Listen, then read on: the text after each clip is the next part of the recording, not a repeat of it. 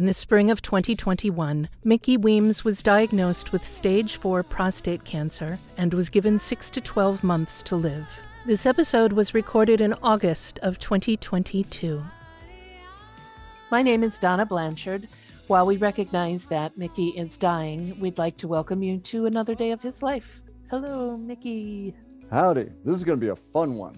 This is going to be a fun one. We're going to jump right in. How you doing? You doing okay? I'm fine, yes. Thank you. We're going to get back into the topic we were talking about in our previous episode. We sort of left off with you had a message for Christians. Yes. And the message was, please don't turn Jesus into a bully to try to coerce people into becoming Christians. That is such an un-Christian thing in my mind and such an un-Jesus thing. But I'm going to expand that because it's not enough for me just to say something controversial like that for the Christians. I've got to, of course, push it. So we're going to get into eroticism. And the reason why is for a couple of reasons. First of all, because I'm horny all the time. You wouldn't figure that. The equipment doesn't work. That's new, though, isn't it? Isn't that new? I feel like we talked about this before and you weren't feeling horny all the time. I was horny then, too. Okay. I was being polite. Oh, okay. Sorry. I didn't mean to interrupt you. Oh, no, that's no problem. Well, another thing, too, I want people to know me a little bit before I go into my own horniness. Okay. And also to explain that, for men going through prostate cancer, it's such a downer in that we tie our identity as men to our sexual prowess. And men with prostate cancer can no longer do that. Okay, we cannot make that assumption.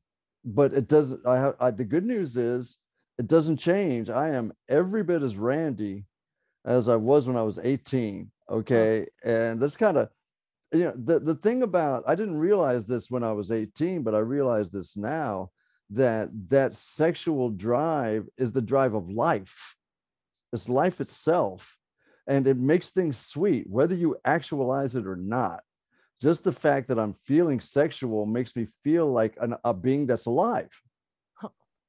It doesn't matter whether I have sex or not. That is not part of the equation.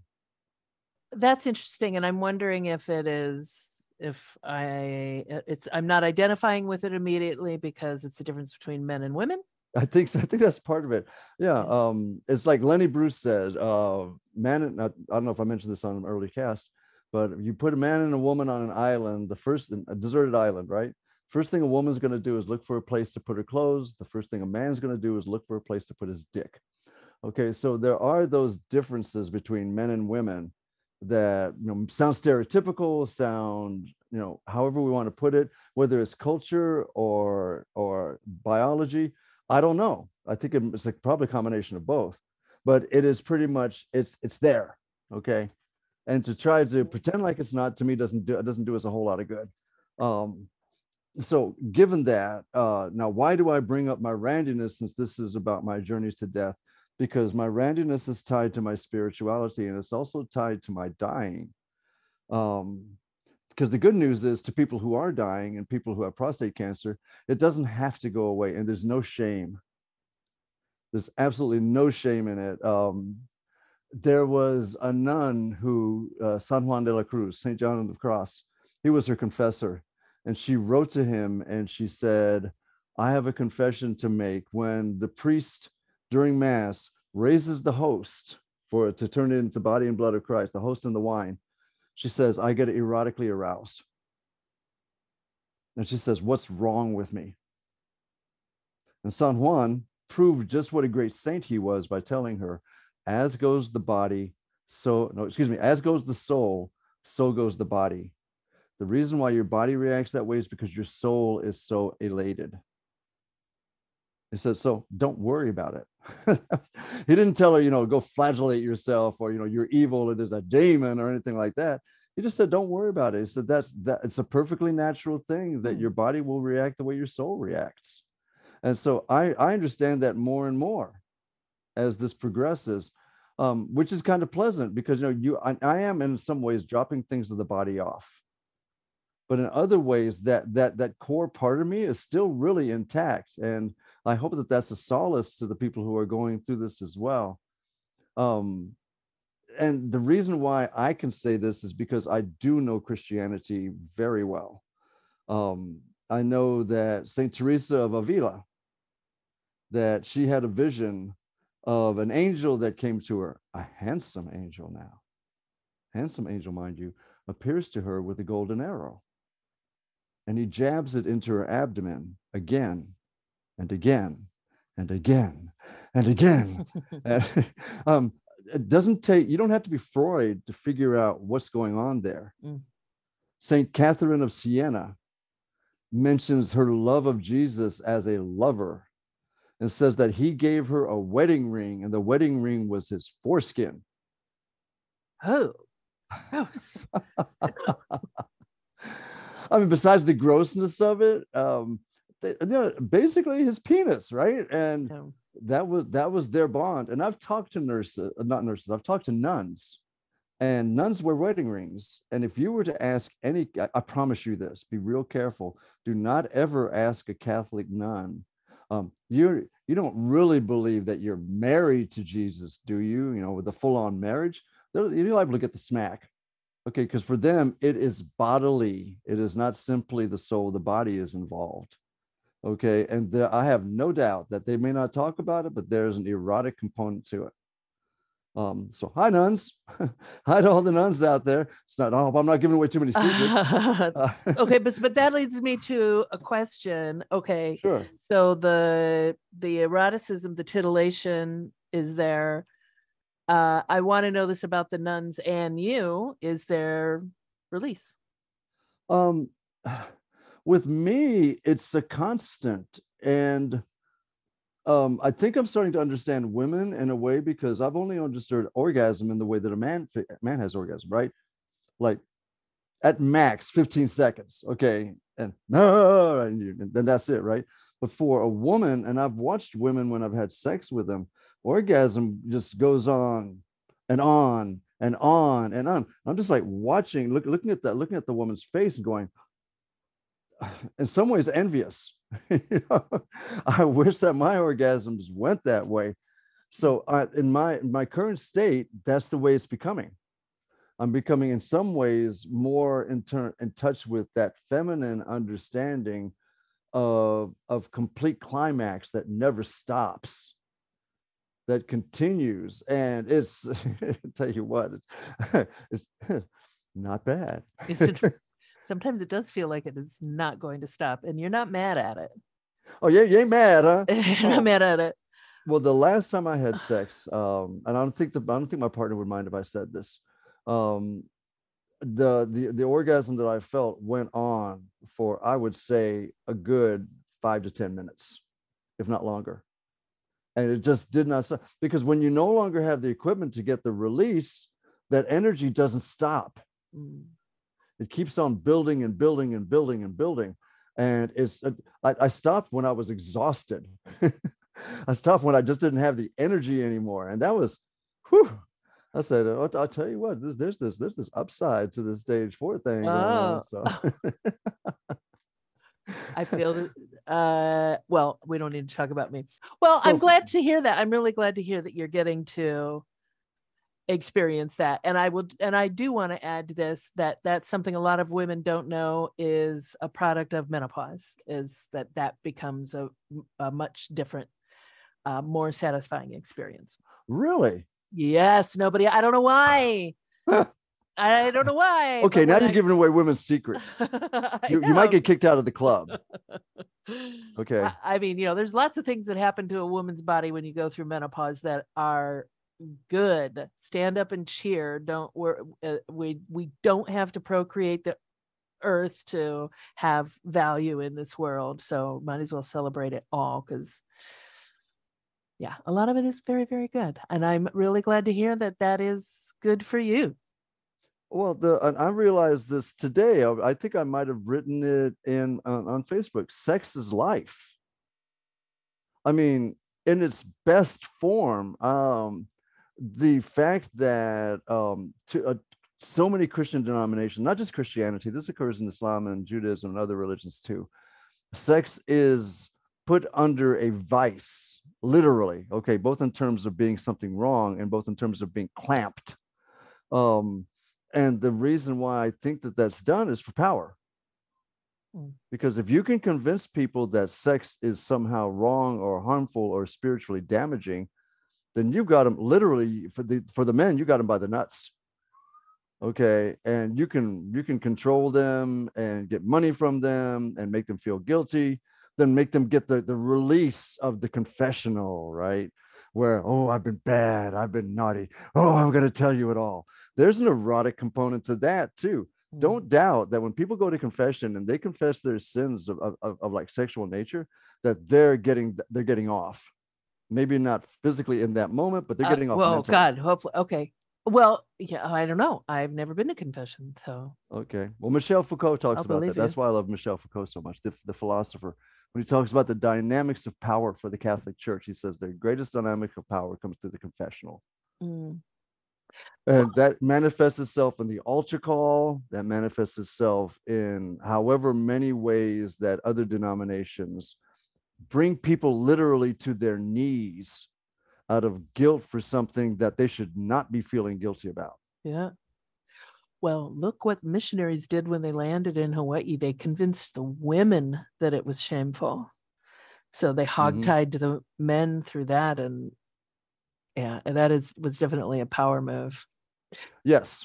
So let's talk about we touched on this briefly in the last episode, that you have different messages or different ways of communicating with the different your Irish Catholic friends and your Buddhist friends and your Muslim. What did you mean by that? Okay. I try to be careful when I communicate with somebody one-on-one. I try to make sure that I speak from my experience without telling them how they should be. I'll say, well, from what I see, this is how it works. Just so they know that I'm not telling them that they need to be this or they need to be that, because that's what a preacher will do. And that's why I'm critical of preachers. Any preacher that does that. A good preacher does not, by the way. And I've known good preachers as well. So yeah. With the groups, it's different though. It's there's this community identity that I have with these groups, and I can speak to them as their brother. That from the common experiences that we've had as Marines, as lifeguards, as scholars, as whatever particular group persona I'm approaching it, as an Irish person, as a Muslim, as whatever. So each of those messages will be different, and it'll be tailored and probably using the language of those groups. And it'll include rude things that when you're a Marine, for example, it is expected that at some point you're going to say something rude. You're going to say something, scandalous. You're going to say something sexual, because we do that. We find it funny. Same thing with lifeguards. Oh my God, rugby people are the worst. So that would be part of my message too. So if we go down this path, and I do give each of these groups a message, then you can expect a lot of humor. You can expect me to say something outrageous, because that's what we do. If you're truly a member of the group, you can say something to somebody that would be completely inappropriate outside of that context. And that also includes my relationship with the dying. I have a dear friend who is literally dying, and it's a race between him and me as to which of us will go first. And it brings me great sorrow. And I will say the rudest things. He'll say, well, I'm feeling terrible today. I said, I don't want any excuses about you trying to bail before me. That's not going to happen. I will say completely inappropriate things. Well, this feels bad. And I'll make a joke about it that nobody else could make, because, when you're in that thing, you're allowed. He's also a Marine, so there's that aspect of it as well. So, a big shout out to Eric. Hello, Eric. I do I want to backtrack for just a moment and tell you that I take great umbrage with the idea that a woman stranded on a desert island, the first thing she's going to do is look for a closet. She's going to look for survival. The Yeah, man is going to look for where to put his dick. The woman is going to actually worry about their survival.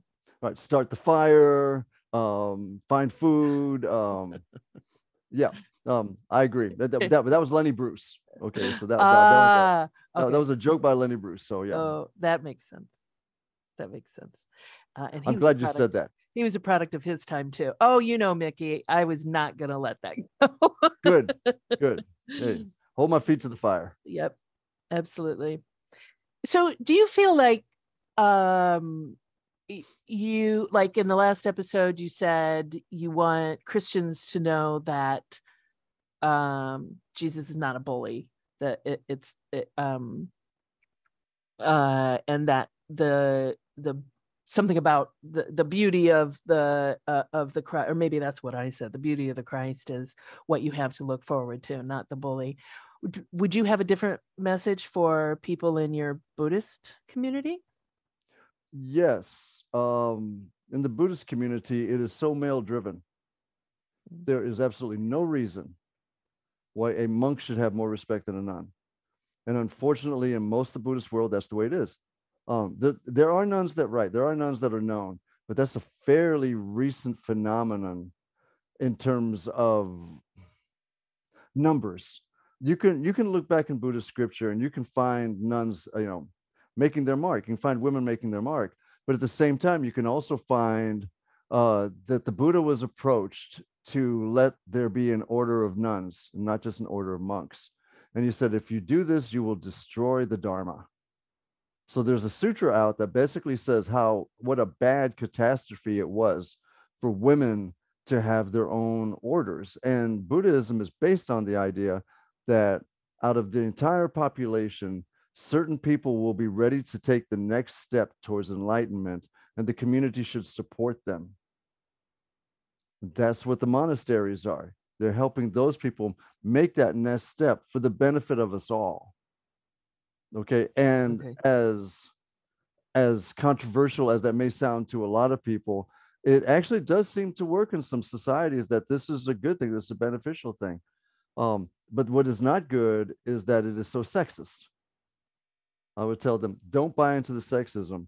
I would not say, however, I taught a group of Korean nuns and monks, and my respect for them is unbounded. Their knowledge, the way that they handled themselves, they were living the life, they were living the Dharma, and they respected me for my knowledge, because I have a scholarly knowledge of it. I don't necessarily have their experiential, but I have a scholarly knowledge of what they've done, and to a small degree, as kind of a wild card, maybe I have some, but I have not undergone the discipline, and so I cannot claim to have the kind of insight that they have. That's just no, I can't. That's not for me to claim. Um, so I will not put down the Sangha or the Brotherhood and say that it's evil or it's corruptive or whatever. No, but I will say that the Sangha needs to open up.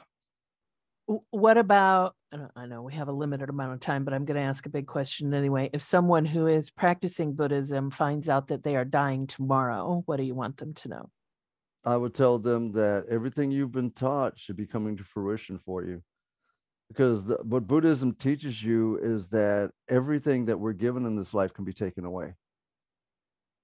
It is all temporary. This world is a bubble, and it can pop at any moment. What do you call it? The unreliability. The only thing that the Buddhism says, the only thing that you can trust is the Dharma, the teachings, because life itself is going to be nothing but disappointments. Desires will lead you down to unhappiness. And the sooner you can see that and reconcile yourself with who you are and the universe that you live in, then you can see the beauty that exists, because there is beauty, and that can see you through everything, through disaster, through deaths, through divorces, through everything that you go through. I didn't realize Buddhism was so patriarchal. I guess when I think about it, it never occurred to me that we're not hearing from a lot of women there. But and I'm sure that there will be people that will disagree, and I will say, okay, bring forth your evidence. I say, I want to see it. If there's been a significant shift like that, please do show me. I wonder, does any one of your religions give you more comfort now than another? More and more candomblé, the African religion, because it puts you direct in the rituals. You are directly and cheek to jowl. You are right there with people who are manifesting spirits, and they become a reality in your life.